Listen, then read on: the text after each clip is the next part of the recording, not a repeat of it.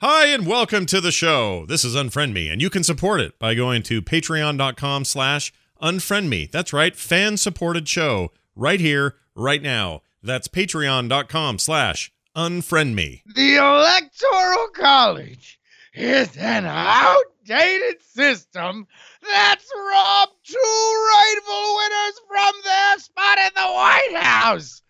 Why don't we just have a rock, paper, scissors match for all the sense it makes?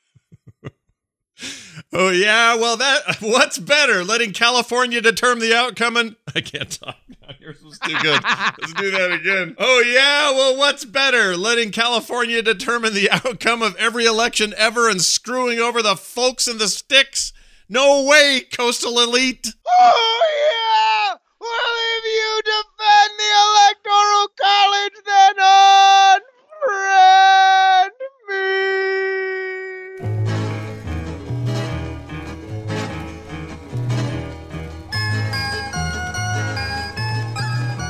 All right, now, this week I did it. I made sure the cameras were on us while we did our dumb parts. And that might have thrown me just a little. I think I wrote mine wrong. I think I agree with you at the end. Oh, yeah, you kind of changed positions halfway, you're flip-flopper. Yeah, listen, it's not really the positioning that matters. It's really the screaming, like most Facebook arguments. Yeah, we're not actually taking sides here, folks. We are just here to have some fun and learn more about today's subject here on Unfriend Me. I'm Scott Johnson with Justin Robert Young, and this is the episode about the Electoral College. Before we dive into that, though, hi and welcome, and thanks for being here. And we should probably talk about what happened last week. I don't even remember. Was this the one about doing it? Well, it's technically 2 weeks ago. Yeah. We obviously it's not going to work for us to do Infinity War. Oh, right. That's why this is throwing me. That's it. Because we did Infinity War last week. That's it. Okay. Yeah. We called an audible and did Infinity War last week, but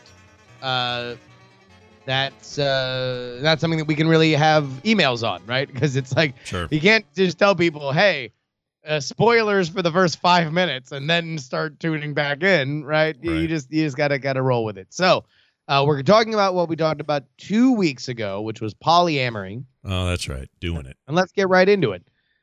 Jason wrote, "This isn't meant to be insulting," famous last words, "but I feel like people who are comfortable with poly don't share, quote unquote, that kind of bond with their original partner.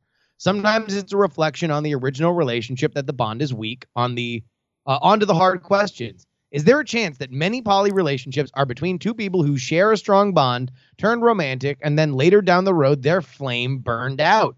Naturally, they develop flames for other people because their sexual drives never stopped, and they still deeply care about each other as friends. When it's not about the original relationship, then to me, it's about the individuals who just happen to be poly overall. Some people are more individualistic and want relationships and romance, but don't fit a lifelong, intense one-on-one thing.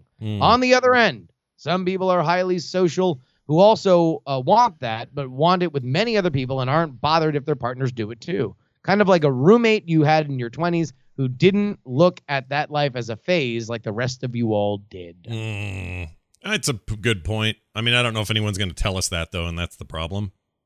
I mean, everybody, if you live with somebody long enough, you're certainly going to have those times or moments where you're like, oh, it's the same scenery or whatever. I can't think of a nice way of putting it. But you've got, you got what you're used to. And so some people are going to go, wonder what's outside my walled garden. And those who keep things together yet expand what they're able to do, I mean, I still have zero judgment for it, but I'll bet there are some cases where this is exactly as this emailer is describing. So I think he has a point, but then again, I just don't know who's going to tell us this. This seems like something that's hard to fess up to. So. Well, I also think that you're kind of having two different arguments, because the poly crowd will say, hey, look, it's not to say that these things don't happen, right? Not to say that this is not an accurate summation of some people's lives. Right. The conversation that they want to have is, can a poly relationship succeed? And they would make the argument, yes, and it's not defined by a failure of a heterosexual relationship. Right. And that's okay with me. That's perfectly fine explanation. I guess what he's described might just be part of the process, and at the end of the process, they have a solution. So maybe that's all we're talking about is poly folk have found a solution. Yeah, I mean, like, I think that the proving of a failed relationship does not define the ability to draw the circle around a successful relationship, right? No matter what it is. I agree, and I would like to make this joke. I should say this comment. Whether it's a joke or not is to be determined. But this discussion about polyamory had a higher poly count than the new God of War for the PlayStation 4. Anyway, moving on. Look at that. Dan the lawyer says, he's the lawyer man. Dan the lawyer man. The checklist Justin read, I think, is key. It is likely a practical checklist for a lot of life choices / marriage itself, having kids with someone, etc. In my experience, polyamory is an avenue taken by couples in trouble, not stable couples, often those already on the cusp of divorce, and it goes by other names like, quote, taking a break or, quote, spicing things up. When that fails and the problems deepen, they come to my office. He's the lawyer man. Yeah, I would not lay an inevitable divorce after such an experiment as evidence to anything other than it will not fix an already strained or broken marriage or other kind of relationship. Just call it the last domino to fall. I sincerely hope there are many relationships that do satisfy the criteria Justin listed, and also where one or both is interested in a romantic relationship with other people. And if my wife is listening today, we tick off all the boxes and I'm not going anywhere. It's your turn to cook dinner, says Dan the lawyer man. Jeff writes on the Unfriend Me episode on poly, he wanted to comment. Oh, this is before we did the episode. I've been part of an ethical non-monogamous partnership since 1998. Me and my OG partner were high school sweethearts, had an open relationship through college, got married for insurance, and then joined a poly community about 7 years ago. Right now, I have 2 other partners outside of my wife, and she has 2 other partners as well. Those relationships range from 6 years to as recent as last year.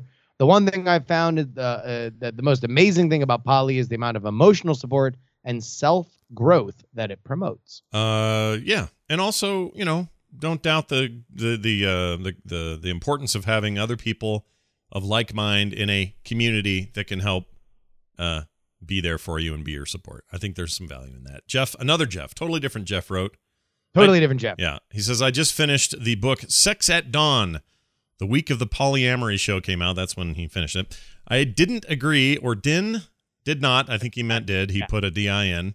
I didn't agree. He's Scottish. I didn't agree. I didn't agree with everything, and the writers certainly have their critics, but I found it to be a thought-provoking argument. The key point they make is that we were hunter-gatherers way longer than we were farmers. Agriculture led to the nuclear family of dad tending to crops and mom and the kids processing the food. This leads to the view that the women and children, while vital to survival, they are essentially property. Hence the commandment, you shall not covet your neighbor's house. You shall not covet your neighbor's wife or his male or female servant or his ox or donkey or anything that belongs to your neighbor. That's like a New World Translation, not the old King James Version. But anyway, which puts the female on par with the house and the ox and the property. Hunter-gatherers are open relationship or poly, so we are essentially fighting against our nature to have monogamy. Interesting argument. In general, although I do find that they have a value in a discussion, I tend to tune out whenever we get into arguing about our hard coding as humans and our hunter-gatherer versus a farmer kind of stuff, because in some instances, it tends to get into really dicey situations when we start talking about, our Nordic ancestry or whatever. Like, you see that a lot with racist arguments. I feel like there's more to learn about what we're doing now, no matter what the worth of our hard coding is. There's more to learn about what we're doing now and how we want to shape the world than where we came from. It's also an easy way to obfuscate responsibility for some people, and I'm not saying this is what's happening with his email. I just mean in general, if you're explaining behavior or thoughts or whatever away as, well, that's just the way I was built, it's how we're all built, we've been like this since cavemen, there's nothing you can do about it, is a weenie's way out in a modern era. It's like, well, no, just be a human being when you leave a YouTube comment. Like, you don't need to go back to whether or not you're like, sorry, it's my Cro-Magnon instinct to call you a cuck. Right. My ancestors would smile upon me this day as I referred to you as another social justice warrior, as some sort of cuck. Anyway. Ralph, this was my favorite email. Being poly is not uncommon in parts of the Rocky Horror Picture Show community. The Rocky Horror Picture Show community has always been a safe space for all sorts of transgressives. We have quite the panoply of lifestyles, orientations, kinks, and even vanilla folks represented in any given cast around the country and the world. That's all well and good, but eventually you learn that there is a downside to poly. Social planning. After my brief attempt at being poly and realizing that I am happy with one special someone, trying to go out and have fun with my castmate friends who are poly takes on planning like a chess grandmaster. Friends A and B aren't down to go catch the latest Marvel movie with us because it's A's couples weekend with C, and B and C don't get along. D and E, meanwhile, are spending the weekend in because D has been spending a lot of time with F lately. And then at the cast party, it's super awkward because half the attendees are dating each other and not interacting with everyone else. Heaven forbid you incur the wrath of one person in the cluster. This was my favorite email that began great and got even better, because I guarantee you that every single one of these pro-poly folks that emailed in, hopefully we did our best to represent your community and not be too cheap shoddy. Yeah. But this has got to be an issue. Yeah. Like, it's an issue with just one-on-one monogamous couples where all of a sudden, the wives don't get along, or the wives and the husband don't get along, and now you can't go and see it. I can only imagine that those very human, understandable issues are only magnified when the web gets more complicated. Yeah. Right? I completely agree. And it's not only, it's my favorite email of the poly emails. It might be my favorite email of the entire show. There's an honesty here that I really appreciate, and we encourage this sort of feedback on the show. Unfriendmeshow@gmail.com. Unfriendmeshow@gmail.com. But what if they write a big long one, Justin? What if it's like 9 pages and 20 paragraphs and all annotated with sub notes and stuff? What are you going to do with that email? I'm going to personally re-edit it so you're arguing against the point that you're making, and I'll use your full name. And Perfect. If you accidentally put your phone number, I'm going to say that too. Do me a favor. Do me a favor and just write things that we can read, because people get upset when that segment goes too long. You're helping me help yourself. Unfriendmeshow@gmail.com. Keep it recite it, and if you're like, man, that's long, then maybe don't send it. No, these are good life skills. Unfriendmeshow@gmail.com. Yeah, good life skills is what I meant.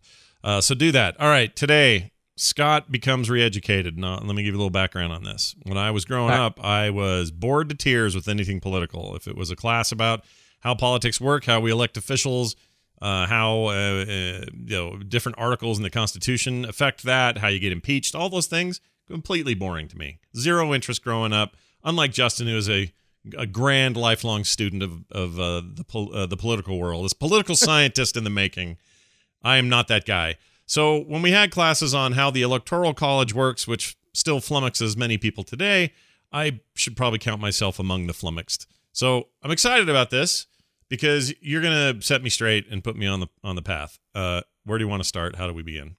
Well, Scott, like we do for all topics, we begin with the definition. The Electoral College is a process, not a place, which is a great way to start this conversation. Yeah. The Founding Fathers established it in the Constitution as a compromise between the election of the president by vote in Congress and the election of the president by a popular vote of qualified citizens. The Electoral College process consists of the selection of the electors, the meeting of the electors where they vote for the president and vice president, and the counting of the Electoral College votes by Congress. The Electoral College consists of 583 electors. The majority of the 270 electoral votes is required to elect the president. Your state's entitled allotment of electors equals the number of members in its congressional delegation, 1 for each member of the House of Representatives, plus 2 for your senators. I, for whatever reason, didn't realize that that's how 538 came to be. Like, I always knew the number 538, but I didn't realize it was the addition of the House of Representatives plus the 100 in the Senate. Yeah, if you're not following that podcast, that website, the data geniuses over there, what's his name that runs it? Nate Oh, Nate Silver. I wasn't Nate even Silver. thinking of the website, but yeah, no. Oh, that's what I was thinking of. Yeah. So yeah. So yeah, 538. Great work. Great podcast, by the way, too. yeah, it's really good. But anyway, that'll help make sense of some of this stuff. But I didn't either. I had no idea that number was derived from that. It's like, I don't know, 420 or give me the 411, right? Are you just saying famous numbers? I don't know. Sometimes you don't know. Someone goes, happy 420, man. Well, no. Also, those are not the same thing, because what if I tell you, hey man, give me the 411 on the Vegas weekend, you're going to that's a direct reference to the fact that you used to. Can you still dial 411? I think you still can. I think so. Yeah. That's a thing. 420 is 420 is nobody knows. There's only popular rumor as to what 420 means. Right. And there are some who take credit and whatever. No, it means nobody knows where the origins of it were. Yeah, smoke weed every day. But here's the thing: don't do that. I'm not advocating it. What I'm saying is 538. If a 411, if you came up to me and said, and I said, "Hey Justin, I went to Vegas last week," and you went 41, give me the 411, and I didn't know what a 411 is, I wouldn't know what that is. Now, if you said, give me the 411 on Vegas, my brain would go beep, boop, bop, and I would have it. I would assemble the pieces and know what you meant. But 538, that's even more obscure. Who the hell knows what that is? But now we do. And so does everyone listening. Wait, hold on. Did you not know that the website 538 was named after the number of Electoral College votes? Not until yesterday, no. I had no idea. And I listened to that podcast. So before reading the research on this, you had no idea that that's why it was called 538. No, I didn't know where the number came, and I never got curious enough to dig. I'm sure I would have found out immediately if I had just done that, like looked at their wiki or something. But instead, I just listened to the show. Nate talks, people talk, they say things, they tweet a lot. I follow that. I look at charts. Yeah. I never once had any idea where the 538 came from, and I should have known it was. By the way, meaningful, I miss Harry Enton. We're gonna do a little mini fan podcast for the 538 podcast. Yeah, let's do it. I feel like I need either another Harry Enton podcast or something else. So there we go. Pour one out for Harry. Pour one out for Harry. He's at CNN now. Yeah. Okay. Who are these electors, Scott? Okay. So my understanding is, I'll tell you what I think it is, and then you tell me. Go. Yeah. It's okay. So in your local little area there, let's say here, there's they have a little space where a bunch of people go. By the way, number one here, pause it for 2 seconds. Yeah. I want everybody to close their eyes unless you're driving.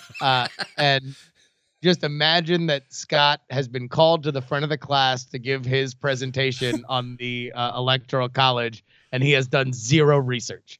All right, go ahead. It's 7th grade. I had an unexpected boner. I have to walk up to the front of the class. He hands me chalk, and now I got to write all this down. And okay, here we go. Bunch of people get together locally, and they pick delegates.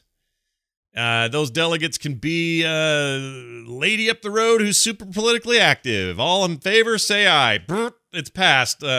Francine McGillicuddy up the road is now our delegate from the county of whatever. She then does some stuff, and then they go. they go to the state legislature, and they cast a vote and say, "Yo, we're totally down with Trump or Hillary, whatever it was," or if it's local stuff, but mostly the Trump or Hillary, like the presidential stuff. And then they go to Washington and go, "Bing, bing, bing." Guess what? Or they don't even have to do that. They just call somebody on the phone and go, "All right, all 4 of us went for Trump because we don't know what else to do with our lives." And then they go, "All right, 4 for Utah, thanks," and that's the end of it. That's all I know. Okay, so you're wrong on several different levels. Probably the key element to it is the idea that you named what those are. Yeah. Delegates. Yeah. Delegates are not electors. Okay. They just take the message. They bring the word, right? No. Delegates are for the party to determine their nominee. Okay. Electors are there to certify effectively the vote. So here's basically where the Electoral College gets kind of weird. All right. Is that the compromise that we've come up with has effectively marginalized the electors. They were there initially. Well, here, let's just go ahead and read. In each presidential election year, a group of candidates for electors are nominated by political parties and other groupings in the state. usually at state party conventions or at the state party committee. It is these elector candidates, rather than the presidential and vice presidential nominees, for whom the people vote in the November elections, which is held on Tuesday after the first Monday in November. In most states, voters cast a single vote for their slate of electors pledged to the party's presidential and vice presidential candidates of their choice. The slate winning the most popular votes is elected. This is known as a winner-take-all or general ticket system. So the concept was that we would have a pool of people that would be educated, understand what was really going on, that you could hedge your bet against a wild candidate getting in via the popular vote. Right. But something that stops short of a parliamentary system where you don't vote for your leadership, you vote for the party. The party creates the leadership. Right. So that system would get us, you see how like reviled people like Nancy Pelosi or Paul Ryan are. Yeah. They are leadership as selected by party. Yeah. So we want something different in a system that rewarded an executive branch more power. And so that's how the Electoral College was born. Right. So if you vote, or if you're the head of the Labour Party in the UK, and even if you win, oftentimes you are the target of all the hate. Like, that's just the way it is. Whoever's head of the party, it's worse than being a president or a candidate. It's just rough, according to my UK friends. It's just different. It's a little bit more insular. Sure. The issues are slightly less in the direct hands of the people. And the reason why this has kind of become sort of the forgotten element of our system is that the only thing that really matters, like the electors don't go against what the vote was, right? Nor will they just change who they're going to support. I mean, they can, but they don't. Kind of dumb pipe. Right. Between what people state by state vote. What has stayed around is the idea that you have to win X amount of states to get X amount of electors. And that leads us to our modern issues. Arguments between the proponents and opponents of the current electoral system include 4 separate but related topics: indirect election, disproportionate voting power of some states, the winner-take-all distribution method, and federalism. Arguments against the Electoral College in a common discussion focus mostly on the allocation of the voting power among the states. Gary Bue's research of congressional debates and proposed constitutional amendments to abolish the Electoral College reveal reform opponents have often appealed to traditional versions of representation, whereas reform advocates have tended to reference a more democratic view. So let me of these 4: indirect election, disproportionate voting power by some states, the winner-take-all distribution method, and federalism. Which of those 4 stick in your craw more than the other? Oh my gosh, I don't know. Probably disproportionate voting power by some states. I think that's kind of a trick question because the other 4 or the other 3 are a little bit wonky. So indirect election is that you're not actually voting for the president. This, dumb pipe that you are commanding to vote is actually doing the vote. Yeah. The winner take all method. So there's no way that if somebody is competitive in California that they can get some credit for it. Everything goes to the winner.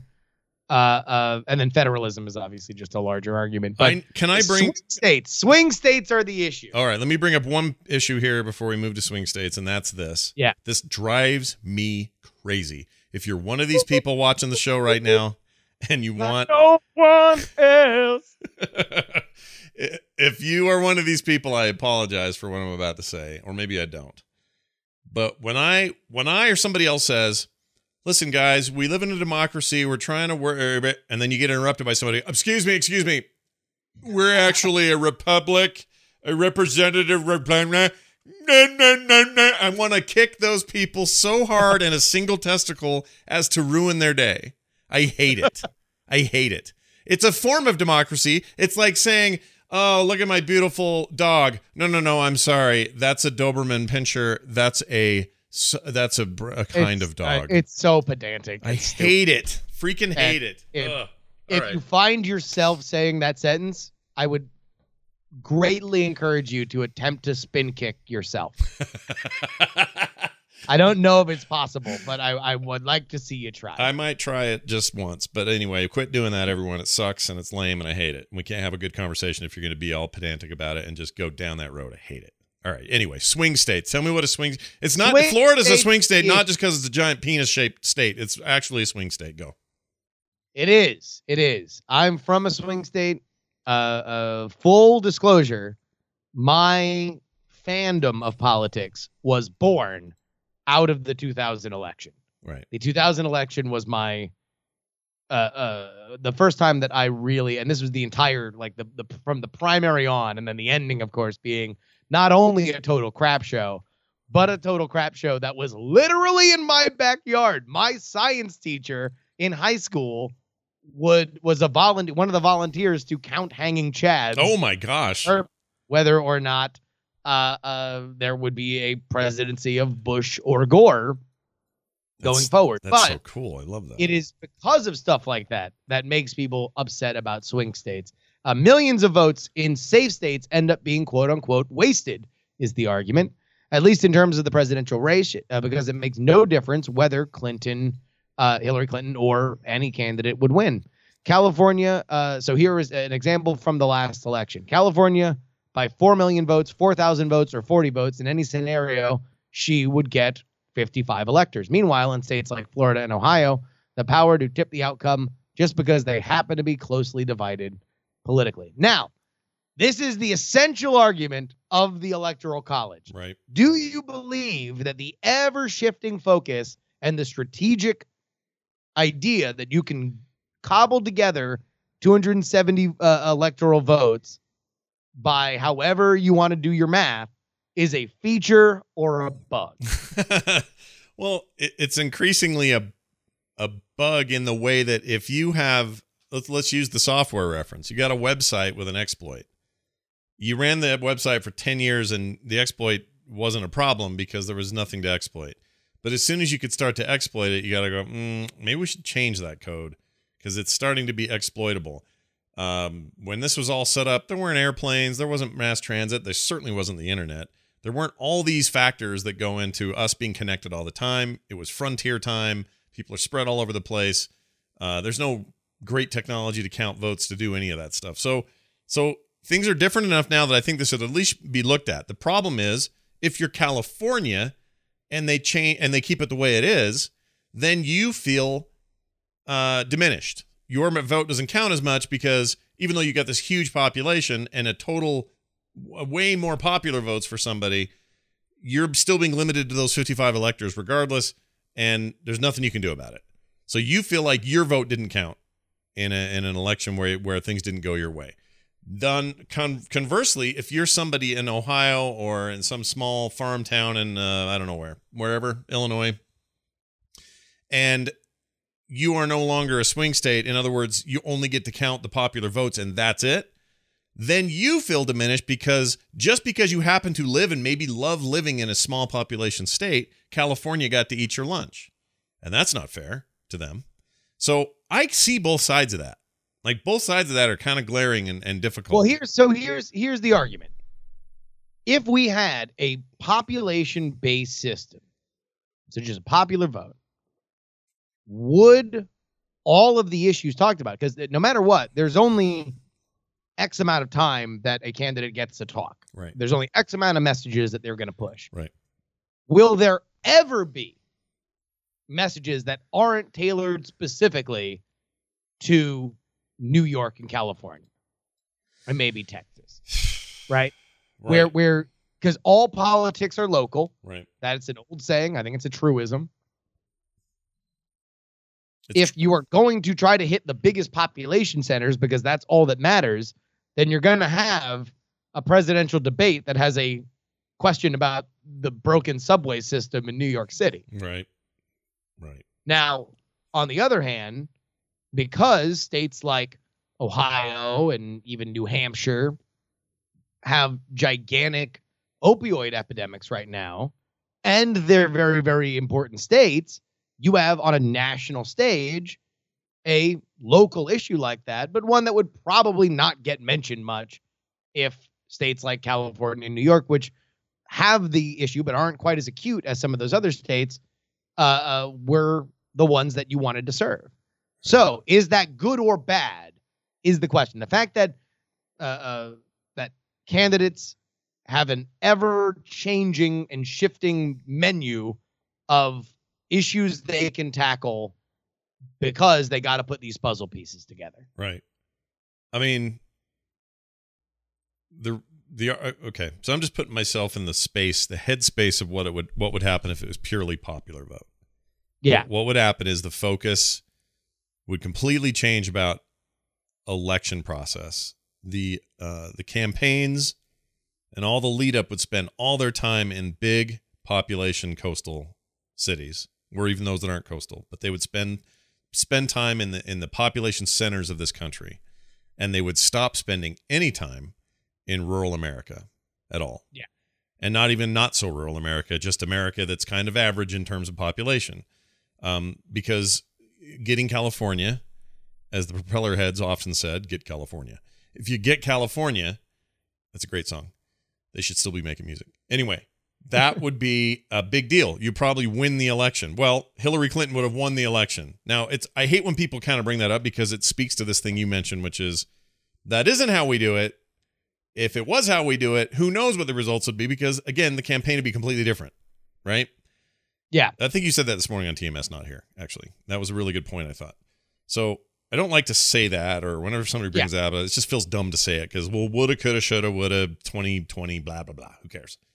I mean, look, the team that passes for the most yards doesn't always win a football game. Right. The team that takes the most shots doesn't always win a hockey game. Right. Like, it is a good indicator. It is often a leading indicator. It's often a correct indicator. It is not always, it's not the rules. The rules are points. Yeah. And in this case, the points are electors. Right. So part of me, from, again, my rudimentary understanding of all of it, wants to keep the Electoral College because I think it makes sense for a country that's a little bit dispersed. We're in chunks and we're spread out and there's lots of empty space. And I think if this was one big mega city, like the future of, I don't know, where LA and Detroit are all one giant city and we're flying over it in cars and our names are Deckard, then that's different. You can create a different scenario. But because we're so spread out, I like the idea that you have to go to not just some Americans, but a lot of different kinds of Americans. Even that's limited because, you don't see them out there at some states at all. They don't go to certain states at all during the election, but some of them they spend a ton of time with because, again, they're either swing states or they're important states for the win. You always hear about the Carolinas. You always hear about Ohio. You always hear about Iowa. You hear about Florida, New York. And, New York usually doesn't play a role. California, I don't think Trump set a foot in there, did he? Maybe he did. I don't know. No, I think he went there. But it was like a thing. It was in Southern California, and there are Republican strongholds in California. Certainly in fact, most of California that isn't Los Angeles and San Francisco is fairly deeply red. Yeah. It has a lot more in common with some of the Nevada and stuff like that, which is at this point a very purple state. Right. So, but my point being, I get the advantages of that making that possible, but what I wish we were more open to. Nobody wants to do this because it could swing in somebody else's favor. So I understand it's like rezoning, but just every once in a while look at it and go, all right, it's a little uneven right now. Maybe we need to do this or that or the other thing, or maybe Puerto Rico should be a state. Maybe California should be split in two. I'm not saying these are all pretty drastic measures, but I'm just saying I wish we would look at it more instead of looking at it like some kind of biblical commandment that is just the interpretation is only one and we're done with the Electoral College. There's tweaks that can be made without losing its advantages, I think. Again, if you ask me to detail those too much, I'd probably go and stare into space. But I just feel like a lot of things, if we were just a little more fluid with stuff and quit pretending that there are absolutes in our governmental systems, we could make changes for the better. That's all.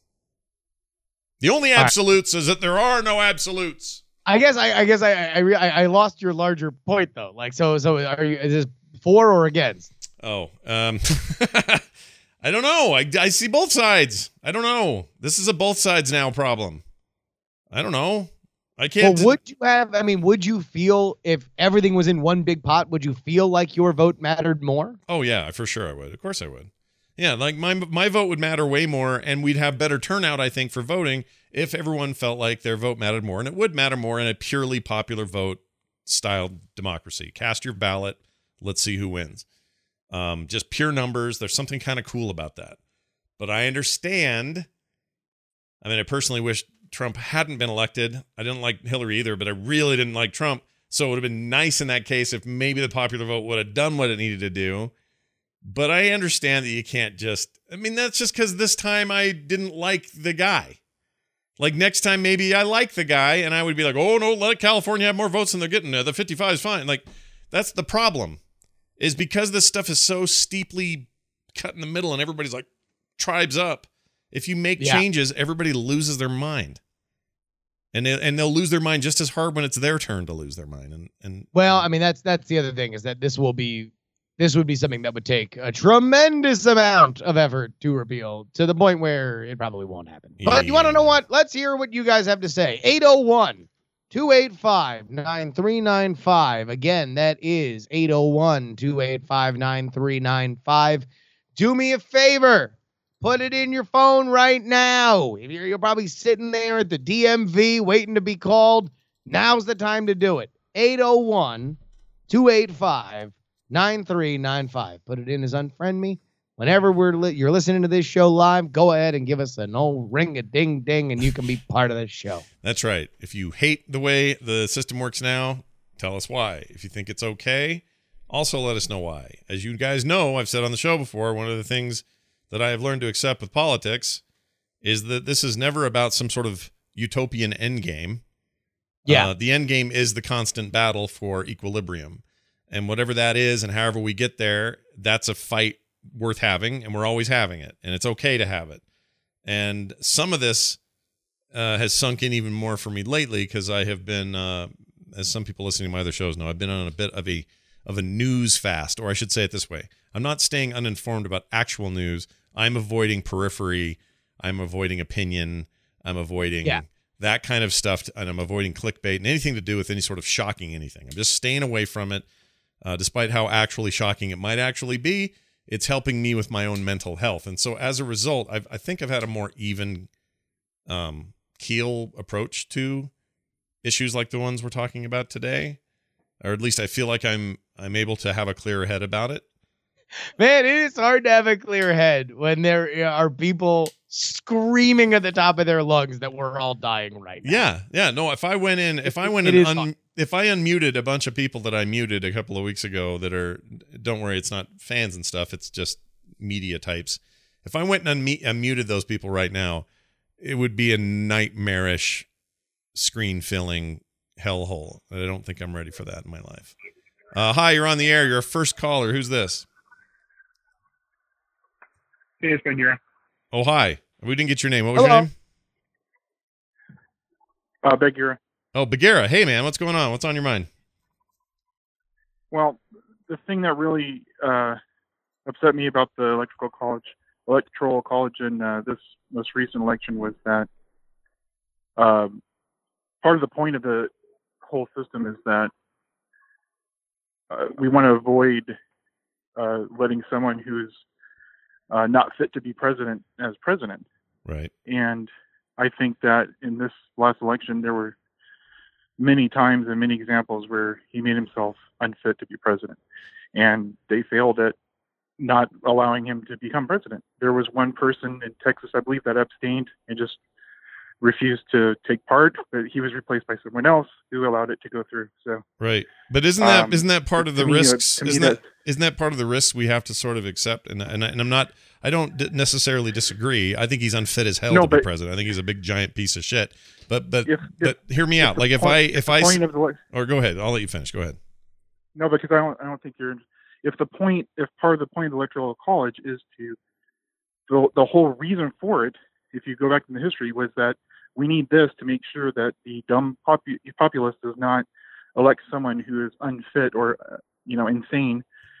So we have to have those Electoral College to protect against that. Well, they failed. Was it though? Like, Justin, what do you say to that? Was that Yeah, I mean, so part of the hedge against a popular direct election was that the framers were afraid, and now this is where we get into tricky subjects. Goes back to the Federalist Papers and things like that. Right. Yeah. So this is where we get into tricky issues, though, because this is an argument where, all right, well, back then the voting numbers were not as high. The idea that somebody could just sweep in and totally change what was going on seemed like a far more realistic threat than it does, even in a system like this, where you have so many more people and so much more that has come along. However, that is correct. The fear was that less than stellar or regressive leadership would take hold if the unwashed masses were allowed to decide for themselves. Right. No, I get it. Protect the country from tyrants, all that stuff. He makes a good point. But to say that they failed implies that the system was perfect and would catch and has all fail-safes in place. And that's not possible. So not with this system anyway. If you want that, then you're talking. But this is an argument that's brought up a lot. Right? Like that. Okay, well, if anybody was going to be unfit, right, it would be Trump. Now, there are arguments to be made for a lot of different people, including somebody like Dwight Eisenhower, who was tremendously popular and won 2 terms. But if the argument would be, oh, okay, well, we're going to let a military guy, like how different is this than a coup? Right. Granted, the first president was a general, but now that we are well into a well-founded democracy, why are we going to allow what would otherwise make us a banana republic? Right. To have a military person step right into the Oval Office. Right. So that is an issue where the line of, okay, well, what is unfit? Right. Then you start getting into, well, if the general populace does not agree with a smaller population that think he's unfit, then they didn't fail in their job. They think they succeeded in their job. See, this is where it gets screwy. And and my point is that it actually just goes back to my original point. We're fighting for equilibrium. We're not fighting for perfection. We're not going to find it. And if we do anything with this election, it's maybe learn a whole bunch of shit and we don't screw up next time. I don't know. Like, sometimes the sting of the experience itself is enough to make change. I do want to address a tadpole real quick. The Meslava, I think that's how you say it, says even as a Canadian, regardless of your politics, calling the president a giant piece of shit is just stupid and childish. I would like to make a correction.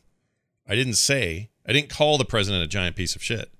I said, I think he's a giant piece of shit. That's different. I'm not calling him anything. I'm telling you what I think. You can tell me what you think. If you think he's a great man and a positive influence and a hell of a guy, that's great. You tell me that. But I can also turn to you and say, I think, meaning me, my brain thinks he's a giant piece of shit. And look, I just spent the last hour trying to do a mega mix with Don Blankenship and Motel 6 ads. So I am obviously somebody who enjoys the sillier side of our political system.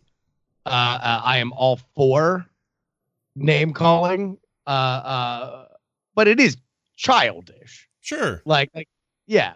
I don't think it's stupid. I think it's valid. It's valid criticism, but it's definitely our right to be able to call names. Well, yeah, no. If you want to know how I feel, yeah. What am I going to? Yes, I can go deeper and go, well, I believe all these policies are jacked, and here's the reason this is a problem. Sure, yeah. But I'm summing it up in a way you can all understand it. Scott, me, thinks that President Donald J. Trump is a giant piece of shit.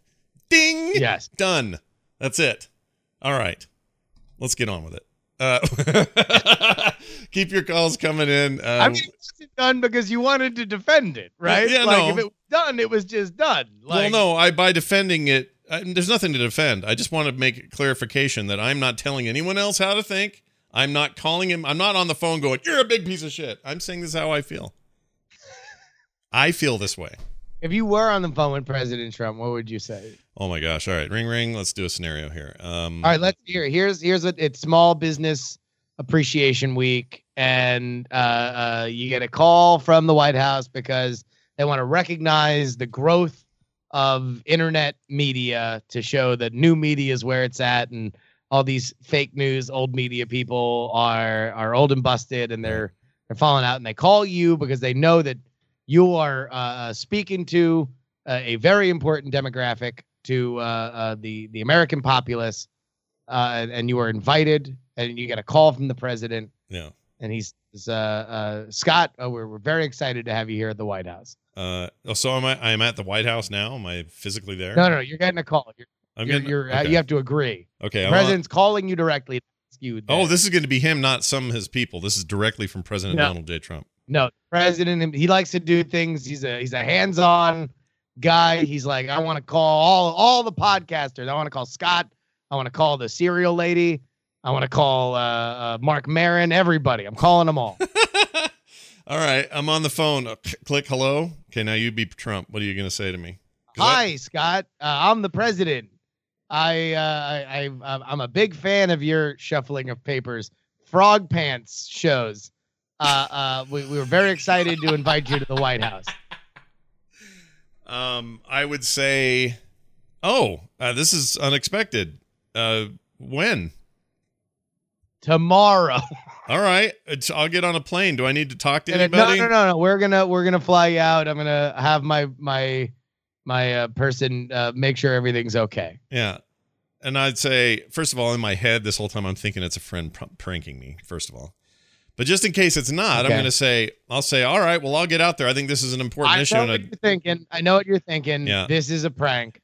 Do me a favor, go to Twitter and check my account right now. And you see, lo and behold, a tweet that says a selfie on the phone in the Oval Office, just talking to my good friend at Scott Johnson. Oh, wow. Look at this. It's confirmed. Okay, well, that's great. I am very much looking forward to coming to the White House and to speak about small business in a new media era and how it can be done and how individuals are strong.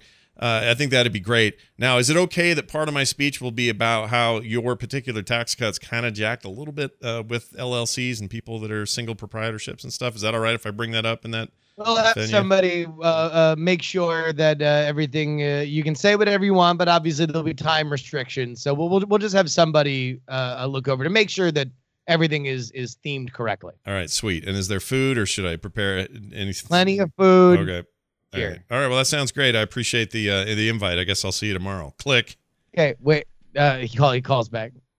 Ring. Hey, Scott. Yes. Sorry. Did I hang up too soon? Yeah. Sorry. What's up? No, it's the president again. Yeah. Hold on. So I was wondering, somebody sent me a clip of your show and said that you called me a big piece of shit. I just want to know why you were such a fake fraud that you couldn't say it to my face. Fraud. Oh, I don't mind saying it, dear. I don't. I'm the president, goddammit. You can't tell me to my face that I'm a big piece of shit, huh? You want to get my free flight? You want to eat my food? You want to deal with my the White House? But no. When the president gets on the line, you can't call me a big piece of shit now, huh? Oh, I'm happy. I'm happy. No, he hangs up. Oh, and I don't have a way to call him back, do I?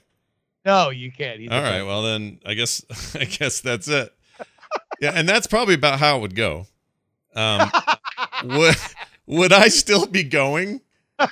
Do I still get on the plane? I guess one of his people will call me. You want to keep playing out this improv exercise? Yes. No. You get your tickets in your email the next day. All right, and then you're flying that day, and you're in business class.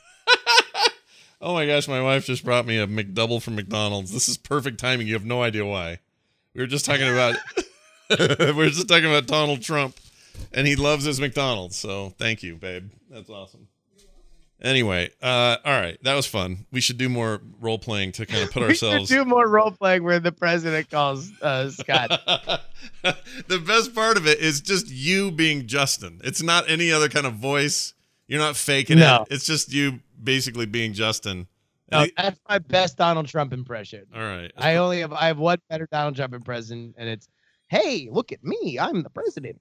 What do you think the hold music is? If I had to be on hold waiting for the president to get on, if you had to guess, what would you say? "Big Time" by Phil Collins.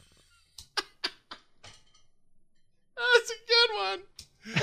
I think it's that. All right. And it's just the chorus on a loop. Okay. I was going to say, I was going to even have some handy, and now I can't find it. Either that or the $1 Million Man's theme from the WWF back in the day. I like that too. That's pretty good. All right. Still taking your calls here at 801-285-9395. That's 801. I think we're finding out that people didn't want to talk about the Electoral College in school, nor do they want to talk about it on our show. It's entirely possible. About all right, dude, message received, guys. We're going right back to the dirty shit because that's all that anybody really cares. It's Infinity War, and nobody's here for a history lesson. Nobody's here for some pedantic nonsense. No. I got it. All right, there we go. Heroin next week on the show. Yeah, heroin. Is it good? Find out next week on. We got a call. Somebody felt the pressure. Peter Gabriel, not Phil Collins. Sorry, guys. That's all right. You were close. Hi, you are on the air. Who are we talking to here? Hey, it's James from Same Sex Mary. Oh my gosh, James from Same Sex Mary. Dude, you guys were so great a couple weeks ago. It was freaking fantastic, and I haven't said this enough, but if I'm ever sitting in another Marvel movie, I hope it's next to James because, dude, you were cracking me up. It was fantastic. Yeah, anyway, it was great. I had a great time. It was fun. I can't wait to hear your thoughts on this. You're an active political guy in your own little sphere. What do you think of all this? Yeah. Well, so, coming from the great state of Nevada, obviously the Electoral College is quite helpful for somebody like us. We're only 6 points, but there's a lot of things that, they have to talk about the issues, Nevada issues if they come and they want to win Nevada, especially it being such a swing state. It's not a lot of points again, but they have to talk. Yucca Mountain's always a big thing. Heller's saying he's going to vote against anything on Yucca Mountain. Everybody has to be against Yucca Mountain, and so anybody who says otherwise, not that there aren't some supporters in Nevada, but anybody for Yucca Mountain, anybody who says otherwise, is gonna lose that vote for Nevada. So it definitely helps push. And for anybody who doesn't know, Yucca Mountain is the nuclear repository site where they want to dump all of the leftover nuclear waste in Nevada. Is that a done deal? Is that a long time thing that they've been fighting? How long's that been an issue? Oh, so I think back in the 80s. I mean, the whole thing is built. That's the crazy thing. It's they spent billions of dollars building this giant repository to send all of the waste there. But studies and everything. It's built over a fault line. There's plenty of reasons not to. But it's kind of up until this point, it's kind of been a done deal with everything. But things are changing and it keeps getting brought back up. There's little grumblings of it right now. There's I know. So the project was approved in 2002, but federal funding for the site ended in 2011 under Obama. So Right. it is an environmental swing issue and one that is very, very important to Nevada voters, specifically since Nevada is an important swing state for Democrats. You heard a lot about Hillary Clinton's and Obama's Western Wall, that there was a blue wall of states that would never go, and that would basically usher in. There was a lot of thought prior to the 2016 election that Democrats were just going to have an electoral college advantage in perpetuity, as long as the current trends kind of held. And Nevada, being a swing state that was trending blue, along with issues like this, which is an environmental one that obviously speaks more to liberals than it does to conservatives traditionally, right, was a big thing. And so that's why this issue, you had official statements from Hillary Clinton and Donald Trump about Yucca Mountain, where normally it would not be something that a presidential campaign would talk about. So was Trump for or against James? Was he for or against the Yucca Mountain reactivation or use? Do you know? I couldn't tell you. I to be honest, I couldn't tell you. He kind of said a lot of. He also made a big point of pronouncing it Nevada, even though I think he was trying to say that it's pronounced Nevada. Oh, but so I couldn't really tell you. President Trump has ceased the deep borehole and other non-Yucca Mountain waste deposit research activities. The Department of Energy has requested $120 million, and the NRC has requested $30 million from Congress to continue licensing activities for Yucca Mountain. Yeah. But the repository has requested a lot of money. So basically, there's no Donald Trump has not made this a swing issue. Yeah, sounds like Right, it. And if right. they built it on a fault, what the hell was that about, man? That's dumb. So yeah, I think there was a bunch of different sites. It's the one that ended up getting picked, and then I just think it's everybody doesn't want it in their backyard, and it just kind of ended up in ours. And so I think it's one of those things. Like I said, not that there's not supporters of it out here, because jobs and all that sort of stuff, but right. it's a big thing. The idea of them wanting to dump nuclear waste. Even whether you're Republican, Democrat, left or right, it kind of irks a lot of people. So I think if anybody were to push that through, I think they would ultimately lose running on that. Sure. So. Yeah. Utah's had a bunch of the stuff too with the where to put waste and us fighting not having it here or even having it travel through here. So I totally get that. But here's my idea. Here's what you do. Every American, all 340 million, however we are now, you're required now as a citizen of this fine country to keep 1 barrel of nuclear waste in your backyard under in a shed or whatever, and you're in charge of keeping that safe. That should be how we do it. If we want to really freak everybody out and have everyone suddenly be anti-proliferation, I think that's the way you do it. Everyone gets their own barrel of glowing green cancer soup, and they got to keep it in the backyard somewhere. Boom. Well, that's effectively what we are saying to nuclear plants right now. Right. Is that without a central repository, you are keeping indefinitely the nuclear waste on your site in concrete casks. Right. But I do think it's interesting. Oh, I lost him. I think it's interesting that we have here's an example of swing state, politics that could totally turn the tide in Nevada specifically. If somebody and Nevada was and is a great example because you would think, and historically, Nevada and Utah share a tremendous amount of shared kind of politics, and yet Utah is something that is deeply red, even to the point where it is even when they don't agree with the Republican candidate, they're looking for another conservative to vote for. Yeah. Whereas Nevada is increasingly purple, and in 2016 went blue. Yeah, no, that's true. Hi, you're on the air. Who's this? Hey, this is Chase from Arkansas. Hello, Chase from Arkansas. It's good to hear somebody from that part of the country today. This is perfect. What's going on? Yeah, so you're telling me that if we switch to a popular vote system that Arkansas is going to lose all of its influence in national politics. See, this was what I was saying earlier. If suddenly, this is the problem. If we take this away, people in California will be stoked. People in New York will be stoked. But people in Arkansas will suddenly be irrelevant. And that's no good. Right. The presidential candidates will never come back to the state of Arkansas. They'll never spend any time in our state or campaign here or talk about. I'm being sarcastic if you can't tell. No. We don't get presidential candidates here in the first place. Right.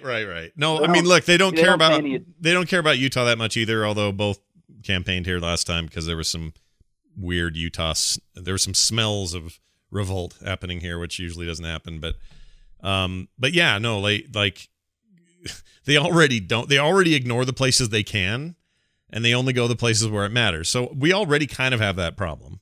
You're right. But we don't want to make it worse necessarily. I mean, the last presidential candidate that cared about Arkansas was Bill Clinton. Yeah, because he was from there. Because he was from here, and it was like, I got to have my home state. But other than that, no one. I mean, there's probably like a flight plan to go around states like Arkansas. It matters so very little, to get to states and cities that are much larger. Right. I don't. When people make the point that states like mine just won't have the political influence that they currently have because of the Electoral College, I just don't see that argument panning out because we already don't, and there are several other states that don't. Right. But let me make this argument for you. That was not always the case. I've been doing a lot of research for my a podcast that I'm going to be doing about the 1960 election, and that, I mean, traditionally leading up to 1960s. The Democratic Party was very, very strong in the South. And that was a fork in the road moment where Southern states were either going to be pandered to by Nixon, but were charmed by LBJ to stay in the Democratic column. That eventually kind of went the other way. So it was a big part of how you got elected then. It's just not now. Right. Yeah. Right, but the problem is I don't see people immigrating back to Arkansas anytime soon to make us any kind of relevant. Well, I guess that's the thing, is that it's not about people leaving or coming, right? Yeah. It's about what the voters believe in and where political voting opinions diverge. I don't think that we're at a point now where it will stay in stasis forever. If you look at these maps, which I am, there are tremendous changes here, and these are Democratic and Republican parties that we now think of as liberal and conservative, but that has not always been the case. And if a party has an ability to appeal to Arkansas voters, then Arkansas will become an important piece of the puzzle. But you're damn right that right now nobody thinks that anything in Arkansas is going to be any different than it has been for many, many years. Yeah.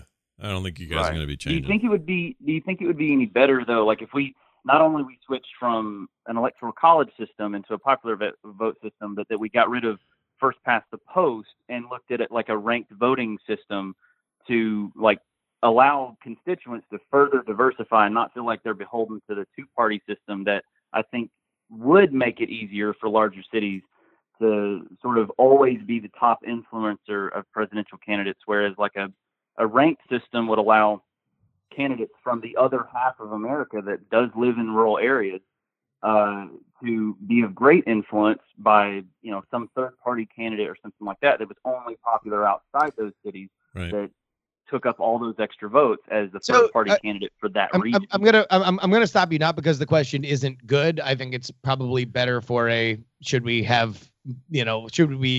be encouraging something beyond a non-two-party system? But let me go back to something. So you mentioned, listen, the last candidate to care about Arkansas was Bill Clinton, and he won Arkansas in 1992 and 1996. He won a lot of states that Democrats don't even try for these days. So my question then is this the system, or is this a lack of creativity and or a will to reach out from candidates? Has politics in general and presidential politics specifically gotten so uncreative that it has created a disconnection between the populace that they don't even try to mend anymore? Because it's not that long ago. 1996 wasn't that long ago. And Bill Clinton won states like Iowa, Missouri, Arkansas, and Louisiana. And specifically Missouri, Arkansas, and Louisiana, you probably wouldn't even get much of a visit from a Barack Obama or a Hillary Clinton. Right. Well, I mean, that Arkansas is a bad example, though, right? Because it's his state, so there's a lot of... Sure, but look, listen, Al Gore was a senator from Tennessee, and he didn't win Tennessee. Yeah, that's a good point. Yeah. There's no guarantee there. You have to be popular there. You have to know how to speak to voters there. How about this? Everyone who is on both... So you would have had Hillary Clinton, Bernie Sanders, and that other guy that was there for 5 minutes. What was his name on the Democratic side? Can't remember. Anyway, for a hot second, he was in there. From Baltimore. Yeah, that guy. So you take those three because that's all they could muster over there. And then you take the 6 or 7 that we had on the Republican side, and you have all of them sit down in a big arena, and you have a political test administered. And who gets the best test is the next freaking president. We've already primaried them in. So some sort of even if it's down just to the two that are primaried in. I got it. American Ninja Warrior. Okay. You just have all do that big old obstacle course, and we'll see who can get up that vertical wall fast enough. Maybe it's just a random, for the pinball championships, they don't tell you what machines you're going to play on. It's randomly selected. Sure. So maybe just whatever reality shows we pull out of the hat, you have to do the competitions, and we find out who wins. Yeah, and you can't have... Why not the Price is Right? Presidents by Plinko. It's in there. It's in the hat. You don't know. Is it going to be Plinko? Is it going to be the Showcase Showdown? We don't know. We don't know. I kind of like this. It just can't be feats of strength because I don't think that's fair. You have inherent physical gender issues or differences, or you might have a one-off where it's like Ronda Rousey runs one year and kills everybody. You can't. Sure. I don't think you can do that. But I think you can have some sort, and I would prefer it to be a testing that tests their leadership fortitude and understanding of things like, I don't know, Bill of Rights, Constitution, Declaration of Independence, how things work. I think testing them on that and giving it to the one who knows the most is not a bad idea. You've already done all the other vetting. You've had your other fights. You've had all your other disagreements and issues. Now you have them in a place where all you're waiting for is a final vote. Instead of doing that, let's see who actually knows their shit. Right? Can I give you my meta, my Inception hot take on this? Always. That's what the Electoral College is. That's what our presidential race is. Like, what other on-the-job training do you have but an intensely high stakes, winner take all, one false move and you're dead? How do you recover from a disaster? Leadership, leadership that either gets stronger as the pressure gets higher or wilts as the pressure gets higher than what we have right now. A complicated, overcooked situation where you have to do things that might not make literal sense, but you have to get done to secure the prize. Is that not a practical test of leadership? It is from a who can stand the heat sort of perspective, and I think you're not wrong. I think you can establish that though through primaries, through working yourself through doing debates. Those are all also refiners' fires in the way you're describing it. I'm just saying the whole thing. I'm saying the whole kit and caboodle. The ridiculous parade of having people fake argue on stage in front of cameras and having people have to beg for money and like $400 a plate dinners and bartering for how many thousands of dollars will you donate if I take a picture with your stupid daughter. Like all that, all the things that really are politics are actual on the job training for what the job really is. Because the job really, you can't just say, all right, Russia just blocked one of our military vessels. Please take this test and figure out what the right thing to do is. Okay. It's about leadership. Then at the end, you have a winner takes all sort of double or nothing moment where you've done all you've said. That's all the way through the Electoral College vote, and a winner is declared. But there's one last thing, and they both have to stand in 2 soundproof rooms so they can't hear each other or read anyone's lips or anything else, and they have to each recite the Pledge of Allegiance and sing the first verse and stanza of the national anthem. Whoever gets it the most correct stays. The other one loses. I would say exactly that, but replace the song with the International Players Anthem by Outkast and UGK. On that note, which couldn't be more perfect, we're going to end this here show. Interesting discussion. I'll bet you we get a ton of emails. This one got weird, by the way. It got real weird. But it got weird. It got real weird, and I'm guessing we're going to get some weird emails. I'm just sure of it. I'm 100% I think sure so of this. too. Hey, by the way, if you are a patron, I know we've been bad about this. We're good about it now. Part of what you signed up for when you decided to support us, we're getting further reading on this, and so we are sending out the full doc that we make the show out of. So you're going to get stuff from archives.gov, history.com, Wikipedia, Vox, all the stuff that we use to make the discussion. You will have to read for yourself and educate yourself further on it. Yes. So that's coming. Watch for those. Some's already gone out. You'll get more. You probably didn't get any for Avengers because that was a one-off. So don't be weirded out by that. There's no real research. Well, and also it's like there wasn't any. It's the movie. So what do you want to do? Like a torrent? Yeah. There's nothing you can do. It's fine.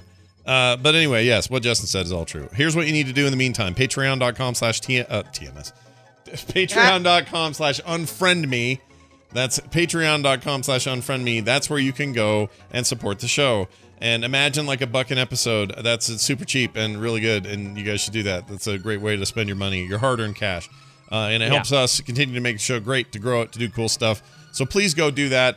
Again, that's patreon.com/unfriendme. Justin, how do they get a hold of us in the intervening week? Well, you can hit us up at unfriendmeshow@gmail.com. Again, unfriendmeshow@gmail.com. Loud and clear, guys. Next week, legalizing drugs. I know you all got opinions on legalizing drugs. We're going to legalize all the drugs next week. I'm going to be high on heroin. Oh, I was going to ask. Do we have to be? Call in next week. Put the number in your phone now. 801-285-9395. And all the callers will have to begin their calls with, "Hey, Gerbs, How's the heroin treating you? I love it. 1 p.m. Mountain Time is when we record this show live, so you can be a part of the discussion and send your calls in real time. That's every Tuesday, 1 p.m. Mountain, 12 p.m. Pacific, 3 p.m. Eastern. And you can find all of us at frogpants.com. Just click on the Unfriend Me link, and you are there. That's going to do it for us. For me, for Justin, and for electoral delegates everywhere. Yeah. No, electors. Sorry, electors everywhere. Electors. We'll see you next time. Bye, Unfriends.